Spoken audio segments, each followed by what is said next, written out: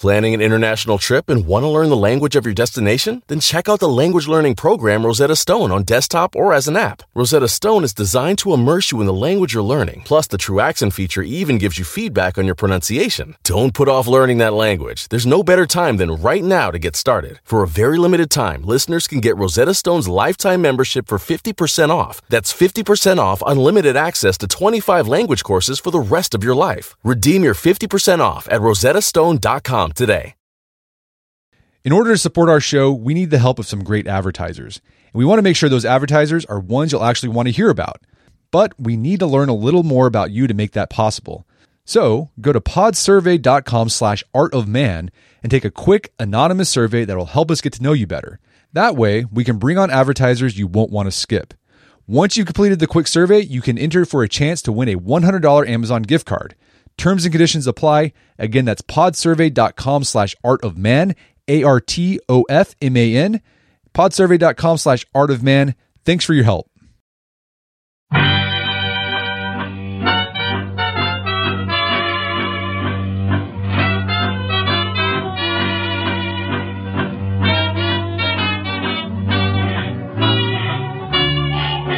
Brett McKay here, and welcome to another edition of the Art of Manliness podcast. So in the quest to become the men we want to be, we're often our own worst enemies, especially when it comes to our egos.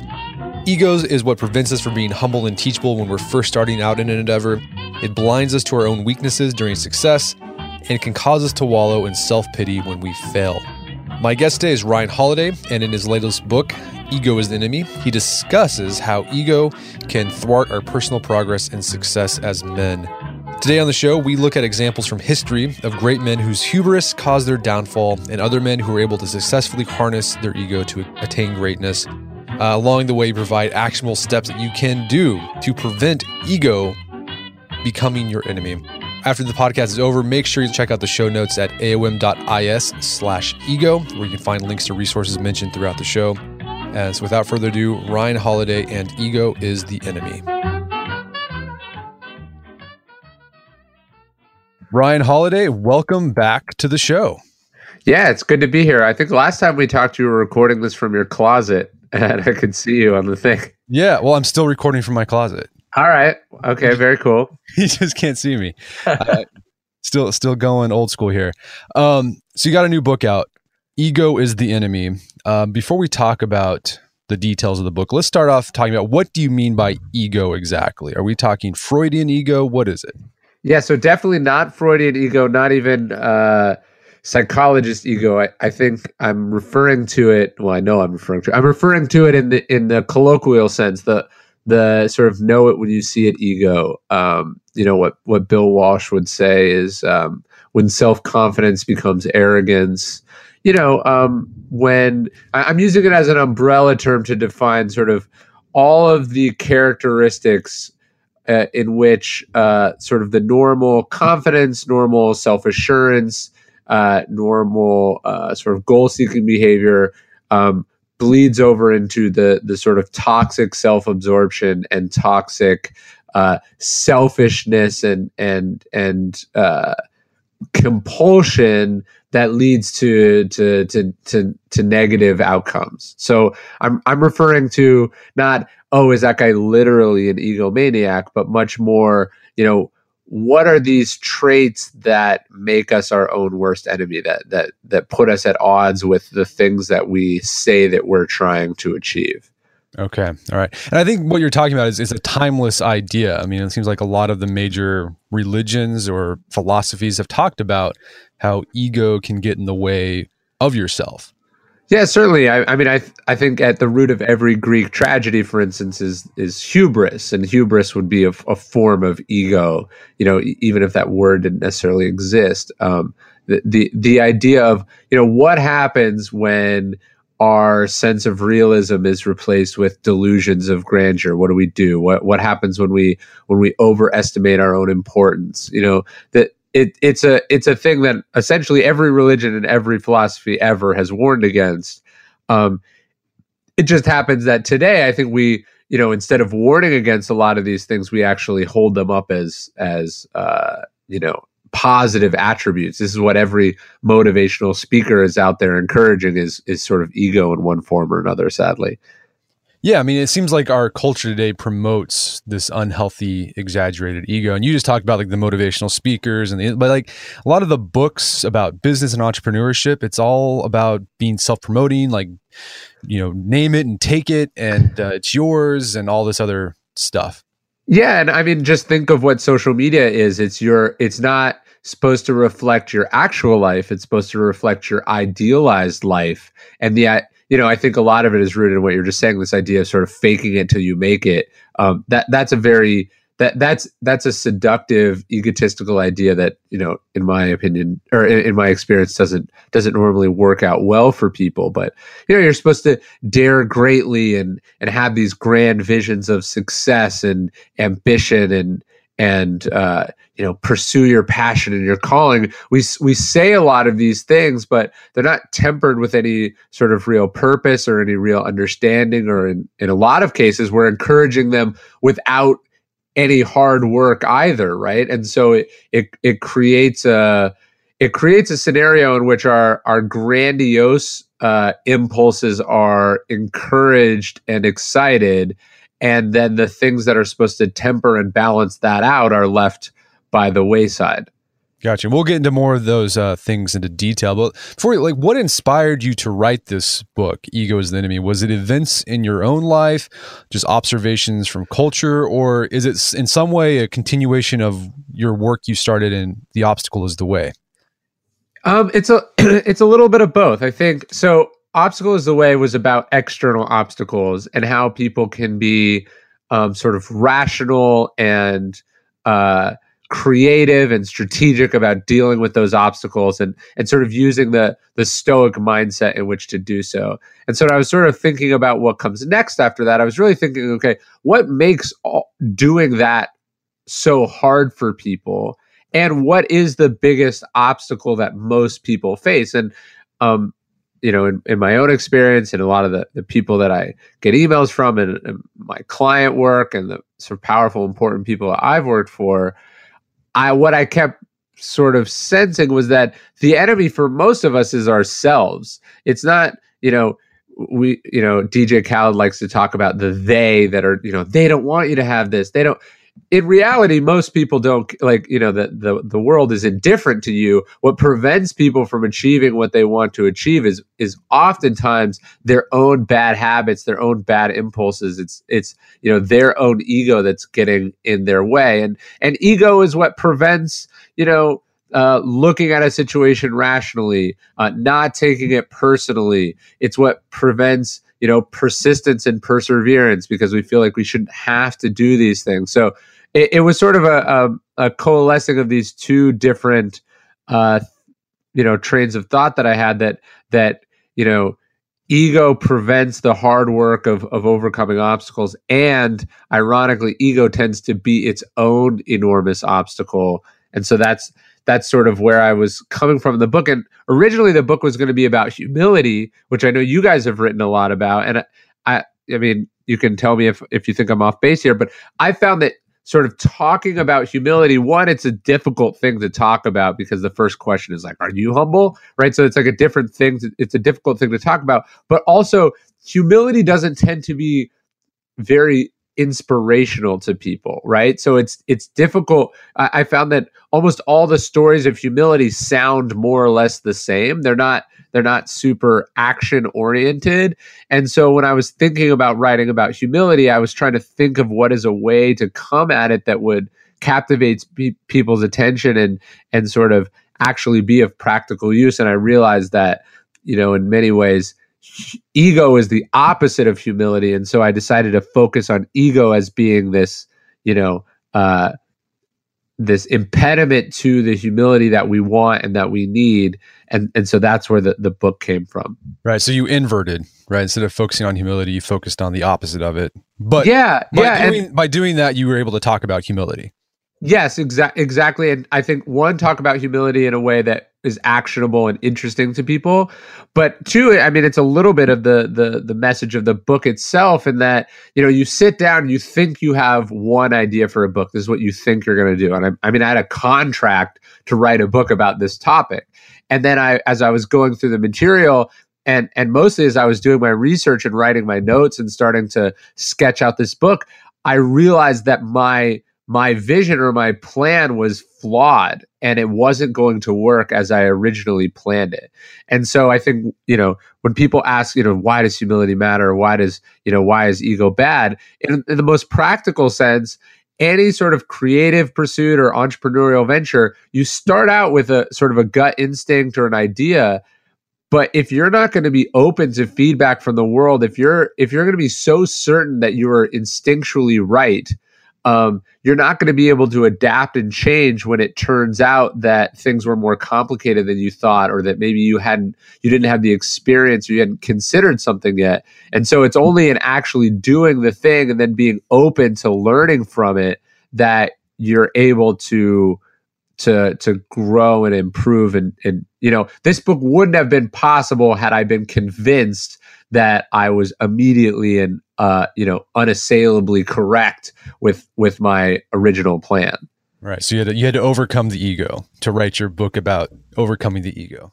Yeah, I mean, you write a book proposal and the publisher says, we don't like it. You can say, hey, screw you, I'm going to self-publish, or screw you, I'm going to sell it to someone else. Or you can say, well, maybe I don't agree with why you don't like it, but something is clearly not right. And so what do I need to go back to the drawing board and, do another pass at this, and then another pass. And then actually making the book or making any project is, I think craft is inherently ego killing, because every day you're struggling against some problem, or, you're falling short in the pursuit of perfection. Yeah.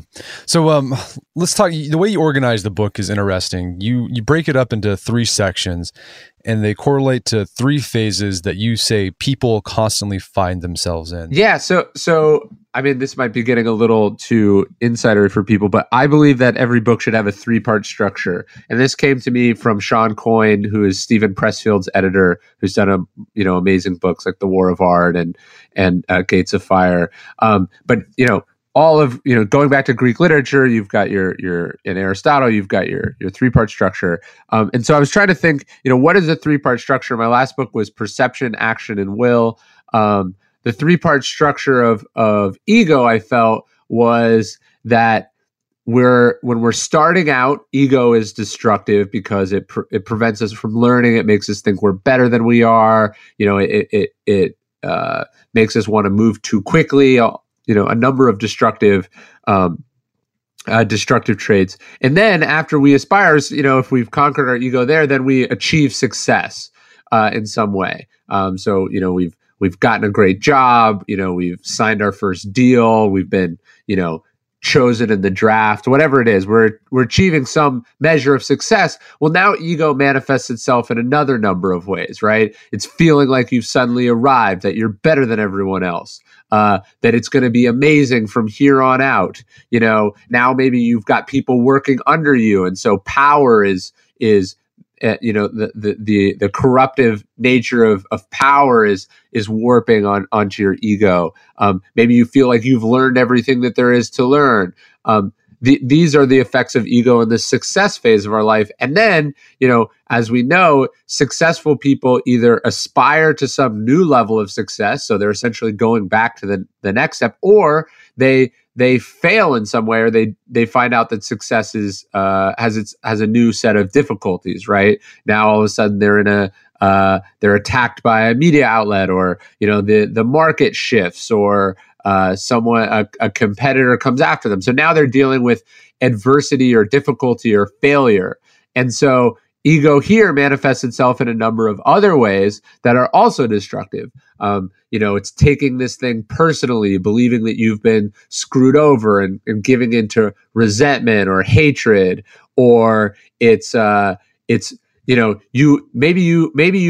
found yourself in a state of difficulty because you screwed up. You did something wrong. Well, can you admit that you did something wrong, and can you learn from this, or do you decide, hey, I'm doubling down on the problems that got me here? So whether you're aspiring, you're succeeding, or you're dealing with some form of adversity, ego is really the least helpful variable that you could introduce into any of those phases of your life. And I feel like we're in sort of a constant fluid transition along that spectrum over the course of our entire lives. And I imagine it's possible to be in those three phases the same time in different different phases at the same time in different facets of your life. So maybe you're totally right, aspiring with your career, but you succeeded in some other, I don't know, you've run a marathon or something like that and you did well.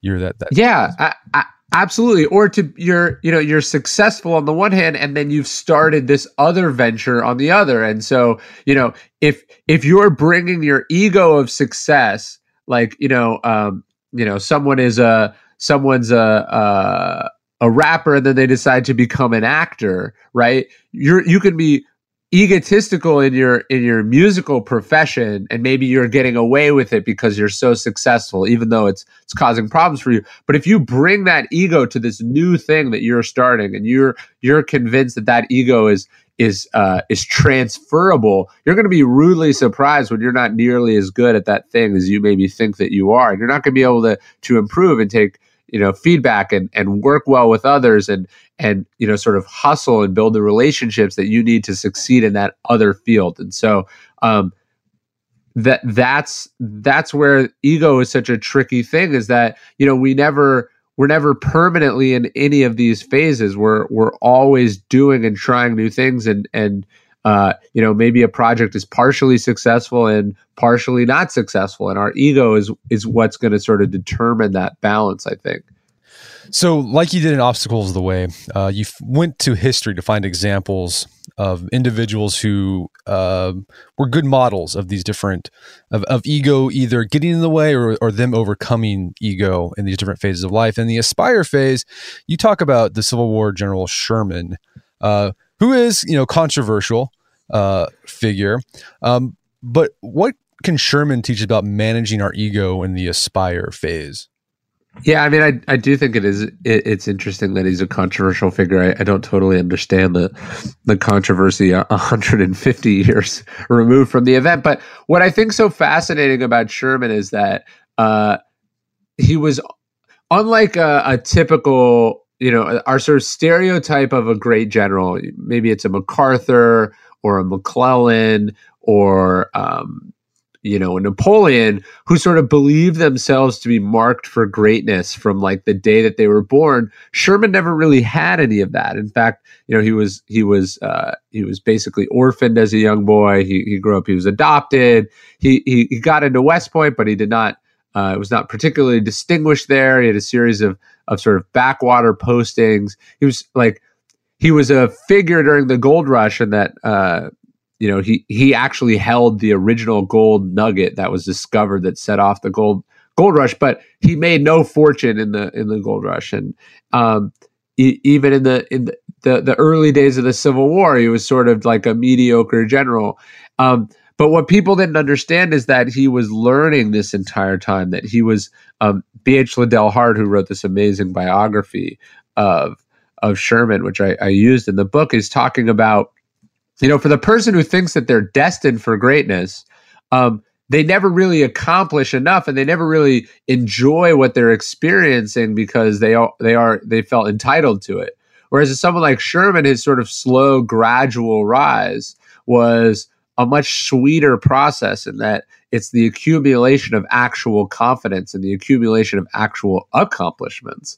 And so I think what Sherman managed to do was focus on what he was trying to accomplish more than his sort of personal vanity or goal. So, at the Battle of Vicksburg, for instance, Donaldson, the Battle of Donaldson, Sherman technically outranked Grant, and similarly at at Vicksburg. He could have been in a superior position, but he decided to subsume his personal his sort of personal ego and vanity to serving this greater mission. And they built a team where they functioned quite well together. And in fact, Sherman's role at Vicksburg was actually one of a feint, a distraction, and he did not participate in the main thrust of the battle. But he would tell Grant over and over again, hey, look, I'm just here to do my part. And what they discovered together at Vicksburg, and I talk about this in Obstacle, what they discovered at Vicksburg was accidentally a strategy that Sherman would then use to win the Civil War, his march to the sea, which in itself was an exercise in the restraint of ego. The reason the U.S. Civil War went longer than it needed to, and why so many people died, is that the generals were convinced that it would be decided in a series of head-to-head battles.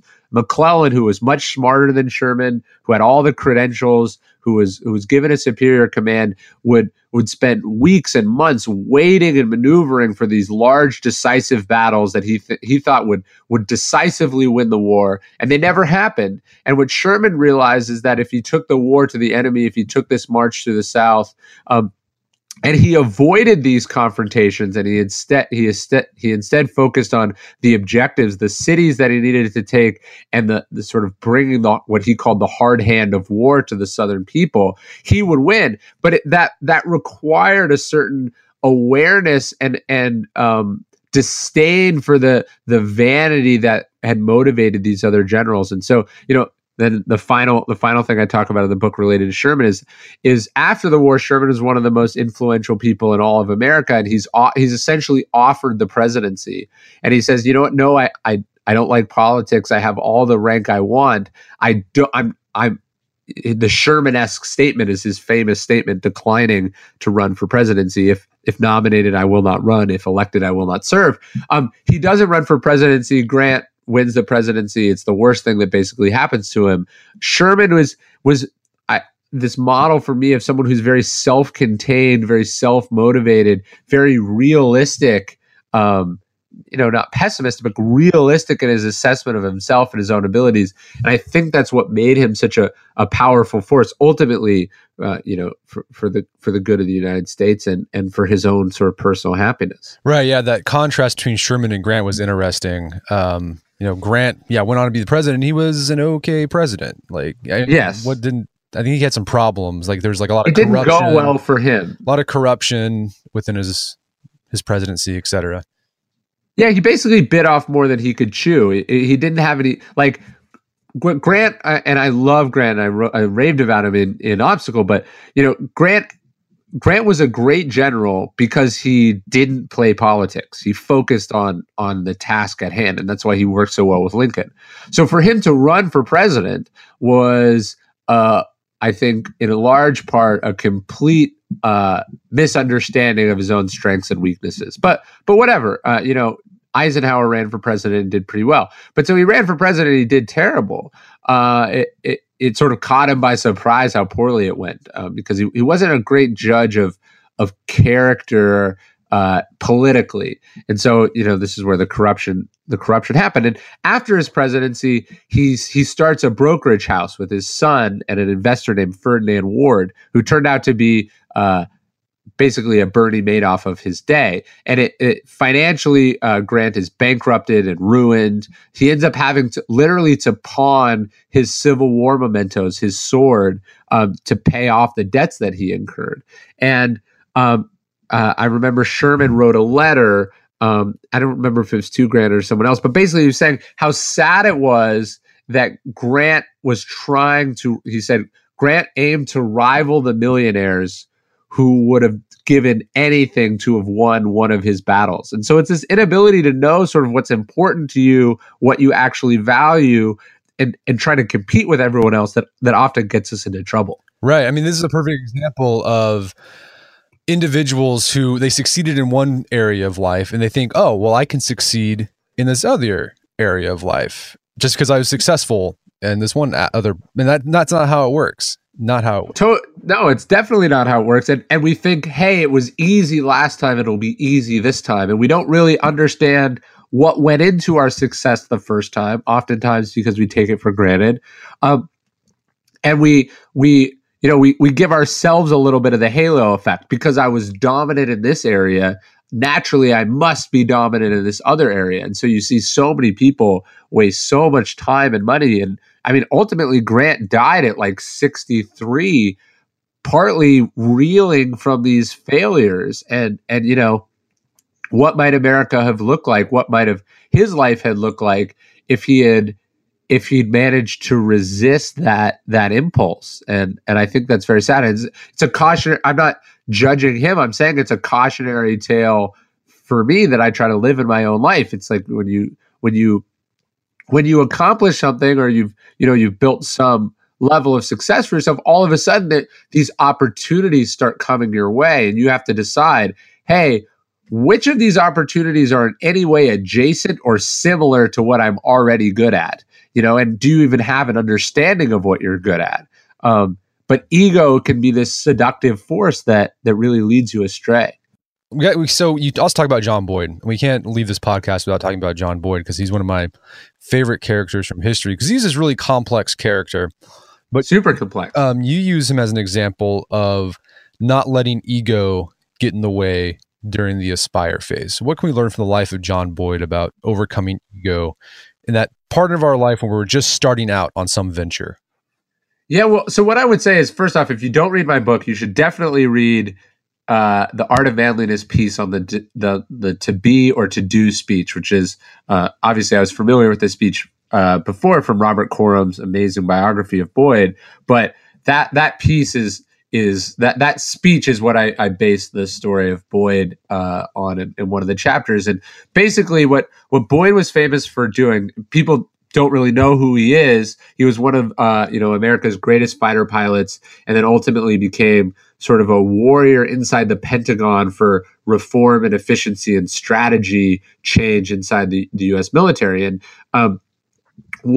he was much more influential as sort of a groomer of men than he was as an actual sort of leader of troops on the battlefield.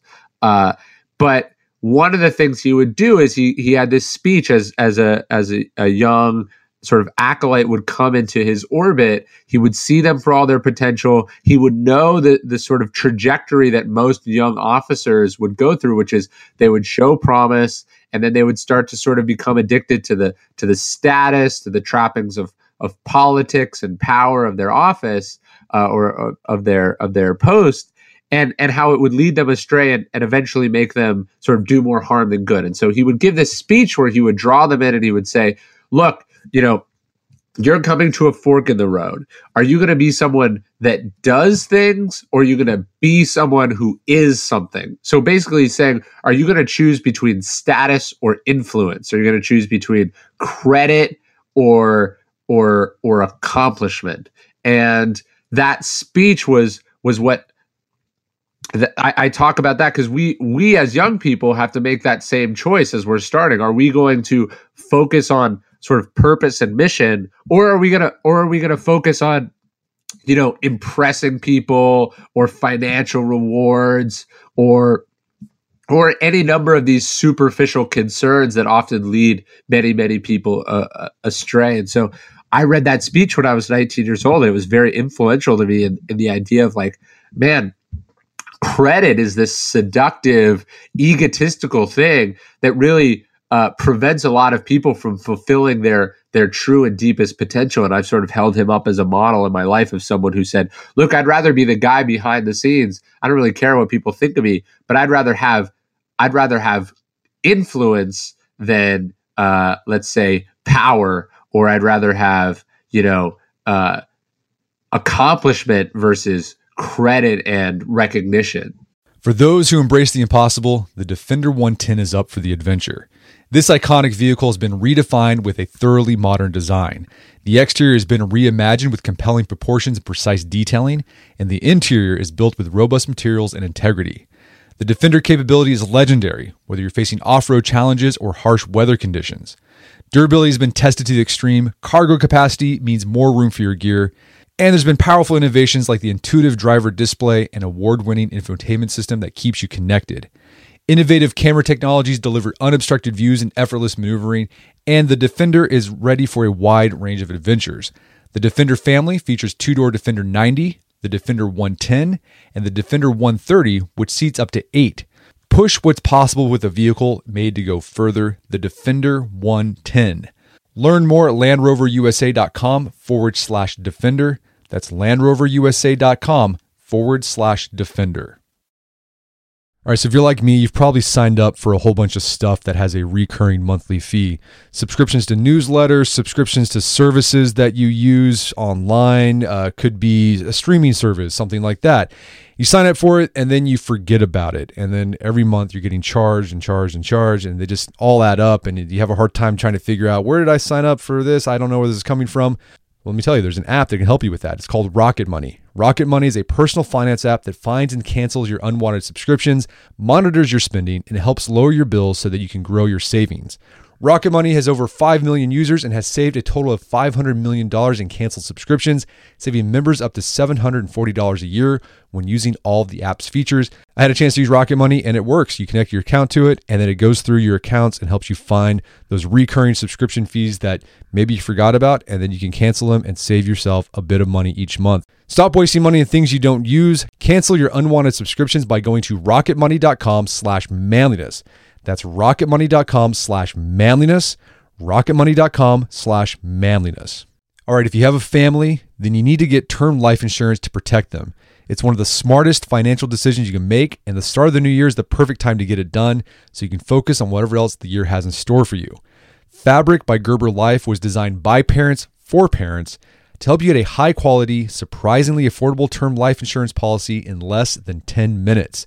Fabric has flexible policies that fit your family and your budget, with quality policies like $1 million in coverage for less than $1 a day. There's no risk to apply. They have a 30-day money-back guarantee, and you can cancel at any time. I remember when I was a new dad, I had a lot of thoughts going through my head. One of them was, how can I take care of my family when I'm gone if something happens to me? Well, so one of the first things I did, I got term life insurance, one of the best decisions I made. Join the thousands of parents who trust Fabric to protect their family. Apply today in just minutes at meetfabric.com/manliness. That's meetfabric.com/manliness, MEET fabric.com/manliness. Policies issued by Western Southern Life Assurance Company, not available in certain states. Prices subject to underwriting and health questions. Picture that thing you've always wanted to learn. All right, you got that in your head? Now picture learning it from the person who's literally the best at it in the world. That's what you get with Masterclass. This year, learn from the best to become your best with Masterclass.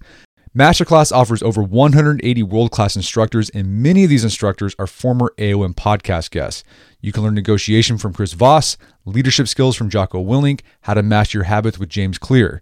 Plus, every new membership comes with a 30-day money-back guarantee, so there's no risk. So recently I went through the masterclass on negotiation with Chris Voss. A lot of useful information in there. Talked about the value of no in negotiation, how to use your body language and speech patterns to get your best out of a negotiation. Very well done. I really enjoyed it and got a lot out of it. Right now, listeners of our podcast can get an additional 15% off an annual membership at masterclass.com/AOM. Get 15% off right now at masterclass.com/AOM. masterclass.com/AOM. Check out the masterclass on negotiation with Chris Voss. Right. And that's what happened in his life. Like he wasn't able to advance to general. He stayed a lieutenant colonel for his career. Yeah. Because he was focused on these, reforming the Pentagon, and the top brass didn't like that. And, but in the end, like the tactics and the strategy and the whole approach to warfare that he developed, that was used during the first Gulf War, by the Marines. And it's what allowed us to basically end the war in a few days. Totally. Yeah. He did not lead troops in battle, but he influenced the entire scope and battle plan of all of the troops across the different branches of the armed forces, which is, he really lived what he was talking about. There's no aircraft carrier named after John Boyd. And, he died in, they were saying, a somewhat dingy apartment, but he was uncorrupted, and he was pure and true to what he believed in. And he, I think, ultimately accomplished far more than he would have had he, coveted these other things. And, that's something that I think every every young person faces. You got to say, like, look, to be or to do, who am I going to be? What is important to me? What I think Sherman faced this, and I think a lot of great people. What path am I going to follow in life? Am I going to follow the one that maybe gets me paid really well right out of the gate, or am I going to put in the time and the hours to be self-sufficient and free and able to do the things that I actually think are important and that I need to be done. So another thing you talk about in the book in the Aspire phase that trips particularly young people up is this idea of passion. We've had other guests on the show talk about how passion can trip people up. But instead of passion, right? I know we shouldn't have passion, and we can talk about why, but what should we have instead of passion? Well, I think I'm using passion in the more pure sense of its definition, like what the Greeks would say, the passions, right? Like the sort of the uncontrollable urges and energy that they sort of saw as dangerous. I think so. When I hear people go, "I'm following my passion," I sort of get the sense that they're just being whipped around by something that they don't quite control. I would contrast passion with purpose.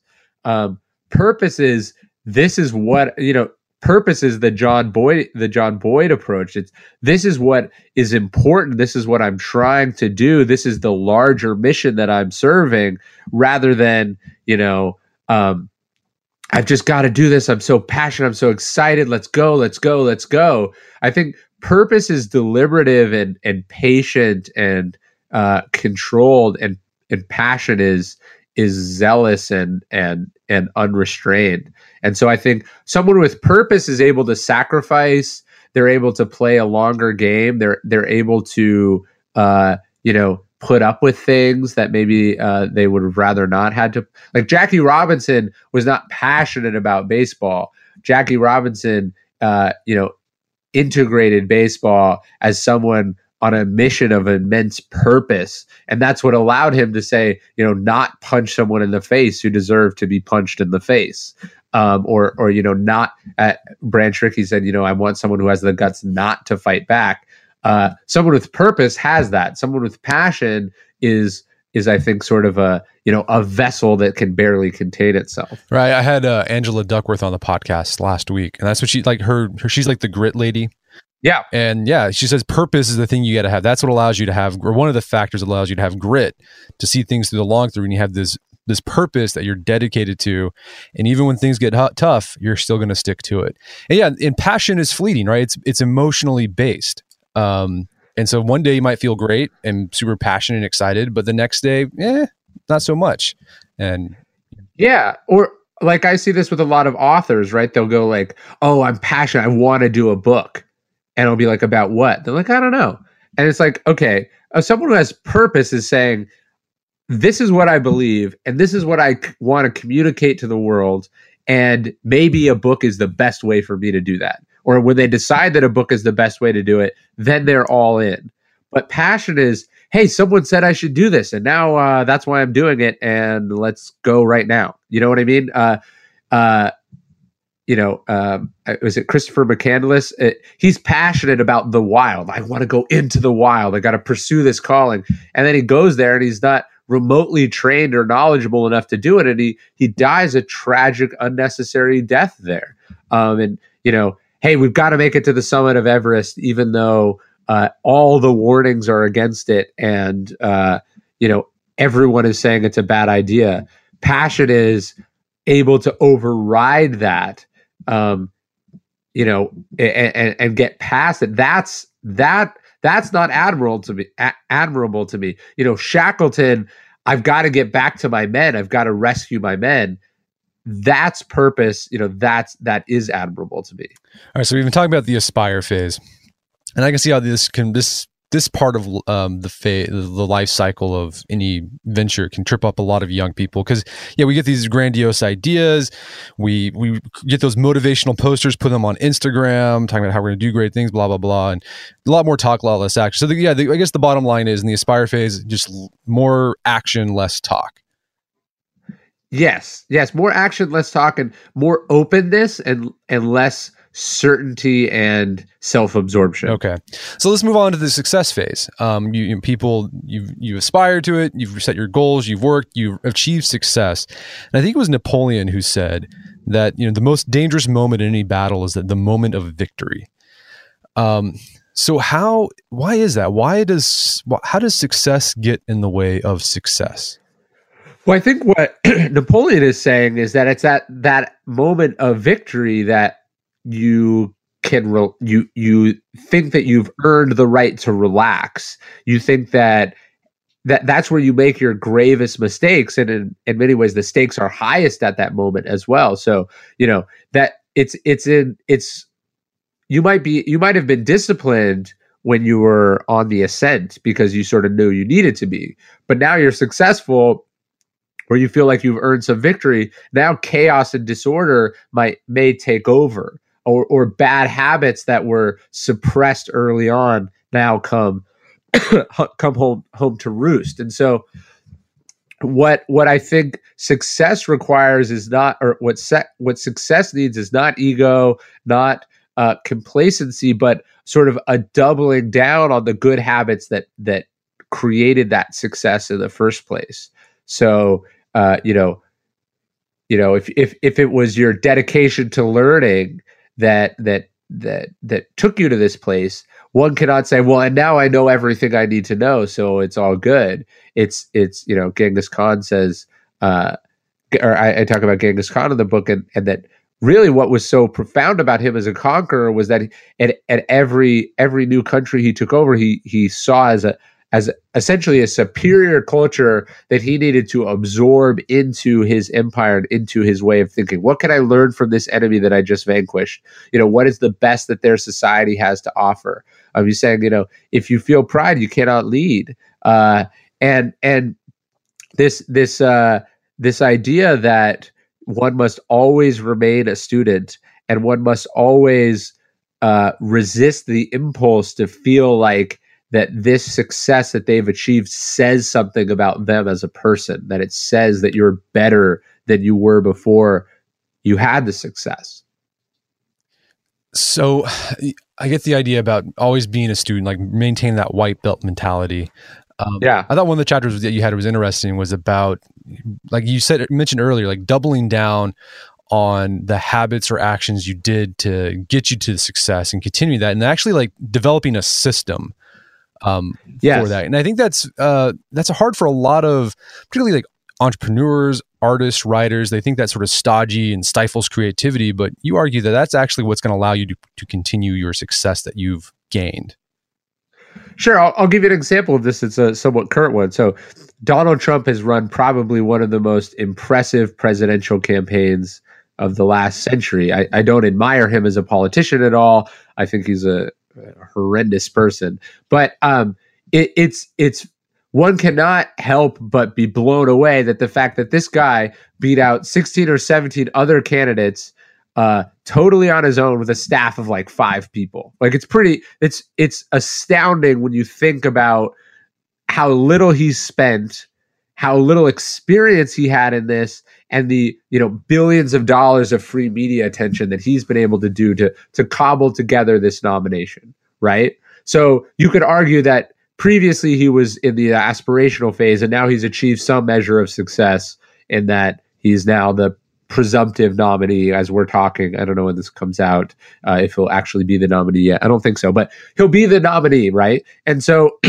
he could be forgiven for thinking, like, let's say, God forbid, he wins the presidency. If he thinks that the sort of amateur-esque, tiny team that he managed to win the campaign with is going to function the same way in terms of governing one of the most powerful countries in the world, he's going to be sorely mistaken. And in fact, we saw the same thing happen with the Obama campaign. When they won in 2008, they felt like, I remember there was a lot of interesting articles. They built this sort of technologically based team. It was decentralized. It was fast moving. It was filled with lots of young people. So all this stuff. And then they just assumed it would naturally transfer over to the bureaucracy that is, the executive branch of the United States. And then they were rudely surprised when, hey, they weren't using the same computers, that there were legal constraints, and that you had to run things through certain processes. And hey, all of a sudden, the things that got you there aren't the things that are going to allow you to be successful once you're there. And so I think that's similar to a lot of us. Like, we can be young, we can be scrappy and fluid and loose on our way up. And I've certainly had to go through some of these growing pains myself. But then once you've arrived, you have to, now you're the man. You were railing against the man before, but now you're the man, and people are counting on you and expecting certain things from you. And you're expected to perform and operate at a certain level that, things you were able to get away with before are not possible now. And, you could argue maybe that's what sunk Ulysses S. Grant versus a Dwight D. Eisenhower, who came in and really instituted a sense of order and purpose and discipline to the White House. But that requires a sense that, hey, maybe the way that I want to do things are not the way that things are going to have to be, and I'm going to be okay accepting that. I'm going to put in the hard work to do what needs to be done. Well, I'm curious, Ryan. I mean, you're a writer. And you're a successful one.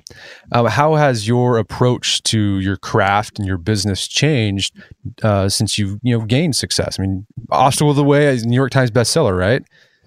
Not New York Times, but it has sold very, very well. Which in some ways, I don't want to say it caught me off guard, but it certainly sold better than I expected. And as I finished this book, I think one of the things you have to do in that position is okay, now the expectations are higher. I'm not freed from those expectations. I have to deliver to an audience. I have to hit a certain mark. Right. And ideally in a career, you're always getting better than you were before. So now the expectations have changed, and that's something that's managed, or that has to be managed. But I think the big thing that happens when people are successful, whether you're a writer, an entrepreneur, or even executive, is that more responsibilities and obligations are thrust upon you. So where I was able to write the last book without as many interruptions, now I've got interviews that I have to do, or speaking gigs that I have to do, or my business is taking off, so I have more clients. Now, if I don't have the discipline to institute a system or a schedule that I stick to, or if I'm not able to prioritize and I treat everything that happens equally, that is a recipe for dropping some major balls, making errors, letting people down. I mentioned Eisenhower. You guys have an amazing post on Eisenhower's priority matrix about urgency versus important.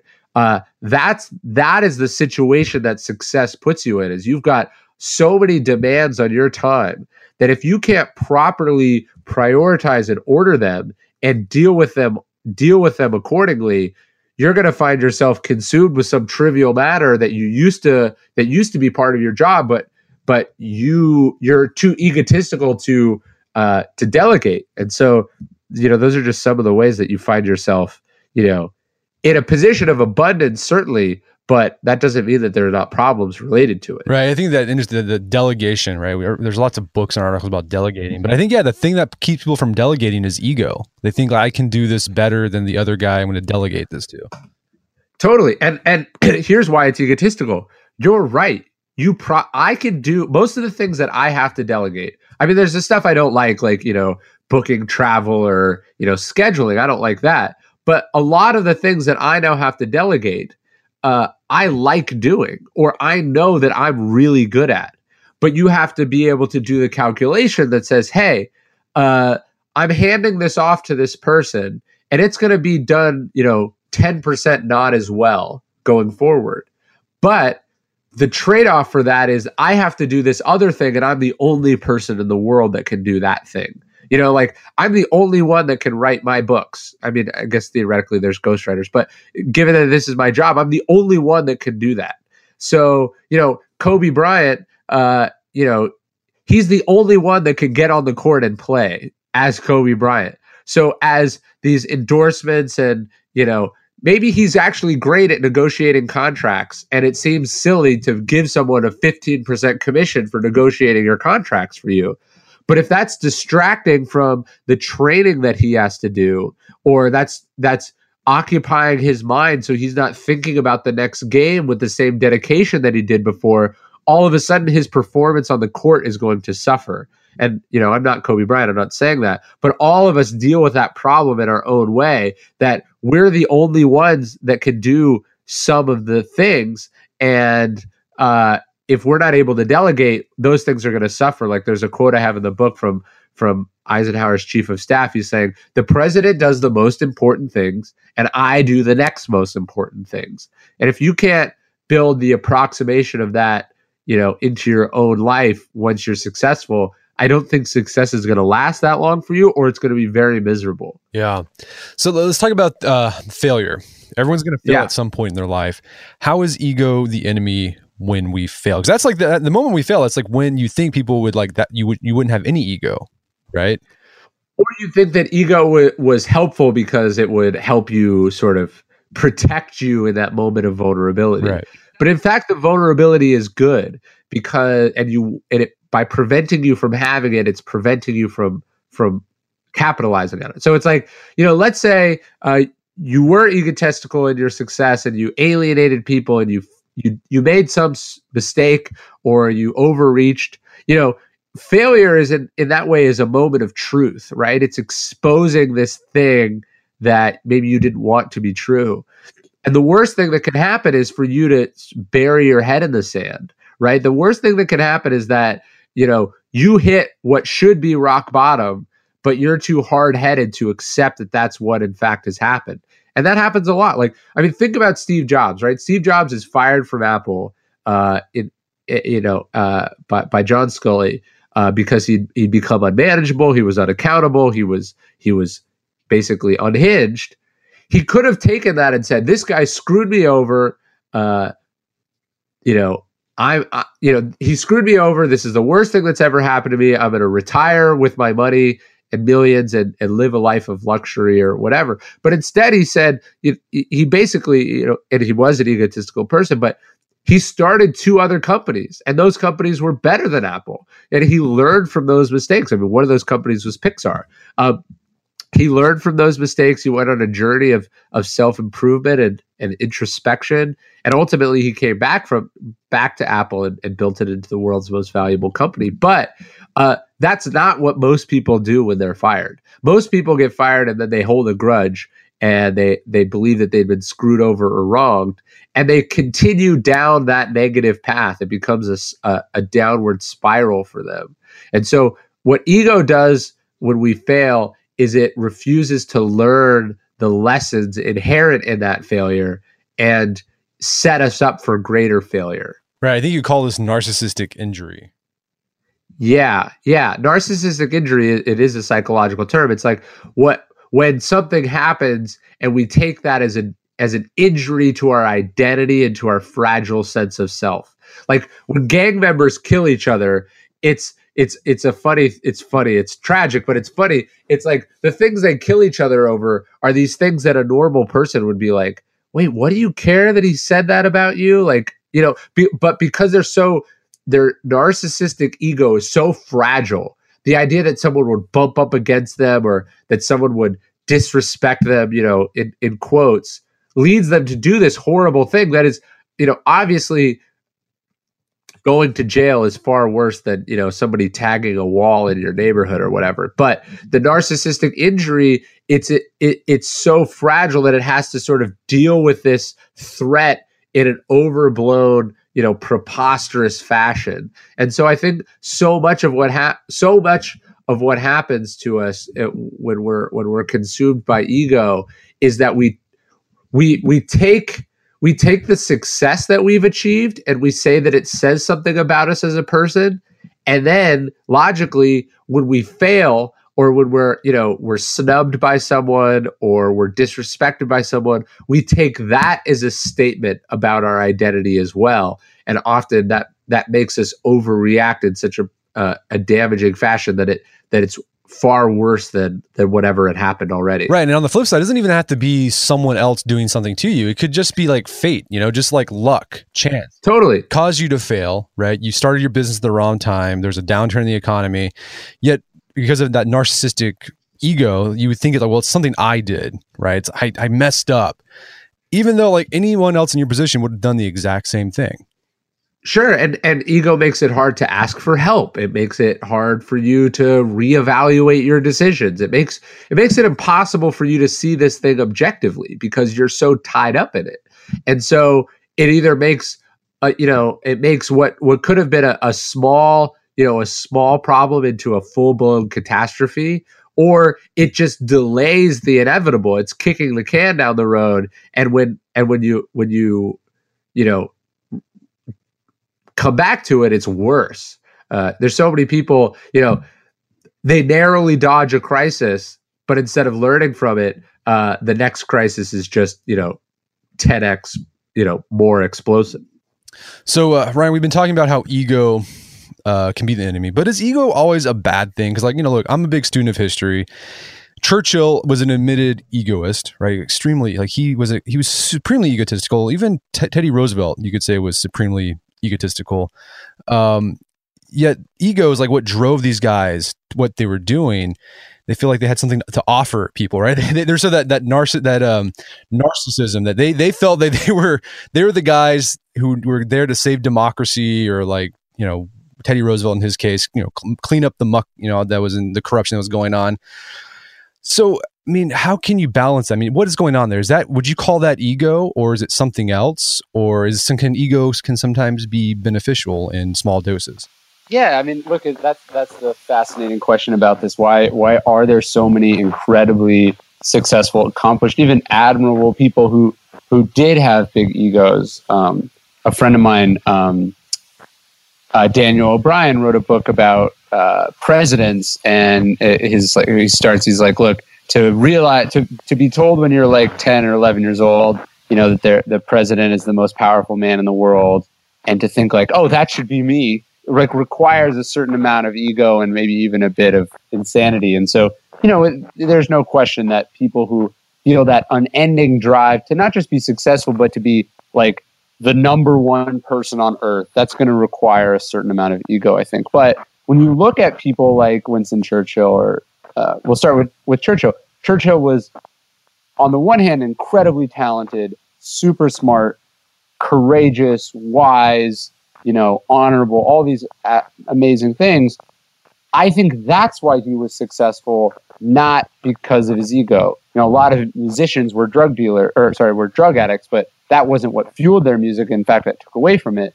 And when you look at Churchill's life, often he was right so often, but he alienated many people, and he would hurt his own chances of success because he didn't understand that the way that he dominated conversations, the way that he overstepped his bounds, the way that he impeded on other people's things, he was convinced that being right all the time was all that mattered. And in fact, if he'd had a little bit more empathy and a little bit more understanding, he'd have been probably more successful.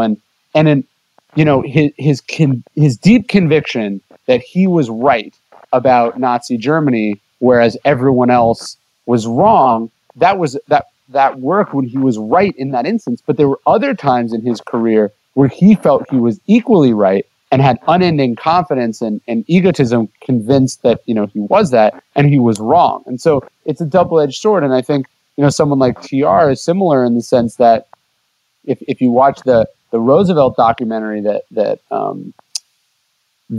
Ken Burns just did, it's the same thing. You see this guy who at the end of his life has so clearly been driven by this compulsion that he cannot be still, he cannot do anything, that it forced him to run for his disastrous sort of third term.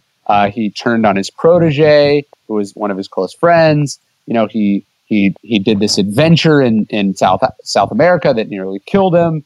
He forced his kids to fight in World War I, where they died. It wasn't necessarily being easy, or it wasn't necessarily easy to be Theodore Roosevelt. And I think some of us would be aghast at the cost of that ego in his personal life as well. So yeah, it's a double-edged sword. I think so. It forces you. It in some ways you have to be a little bit crazy to go this far, but it's a gamble whether that craziness is ultimately going to sort of take a hard toll on you as well. And so it's like when we look at these really successful egotists, we also want to look back and think, okay, is there a politician who was just as egotistical as Winston Churchill, whose career ended disastrously because of that ego? Almost certainly so. And so Adolf Hitler. Yeah, right. The survivorship bias gives us a warped picture of these things, I think. Right. Well, Ryan, this has been a great conversation. Where can people learn more about Ego is the Enemy? So the book is available everywhere, Amazon, Barnes & Noble. It's coming out in a bunch of different languages, which I'm really excited about. And then you can go to my website, ryanholiday.net, and read my stuff there. Awesome. Well, Ryan Holiday, thank you so much for your time. It's been a pleasure. Thanks, man. I appreciate it. It's always good to talk to you. My guest today was Ryan Holiday. He's the author of the book, Ego is the Enemy. You can find more information about his work and the book at ryanholiday.net. And also it's available at amazon.com and bookstores everywhere.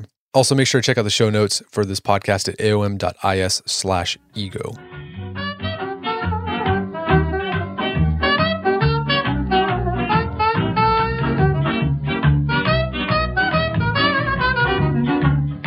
Well, that wraps up another edition of the Art of Manliness podcast. For more manly tips and advice, make sure to check out the Art of Manliness website at artofmanliness.com. And if you enjoy the show, I'd really appreciate it if you give us a review on iTunes. Help us spread the word about the show. As always, I appreciate your continued support. And until next time, this is Brett McKay telling you to stay manly.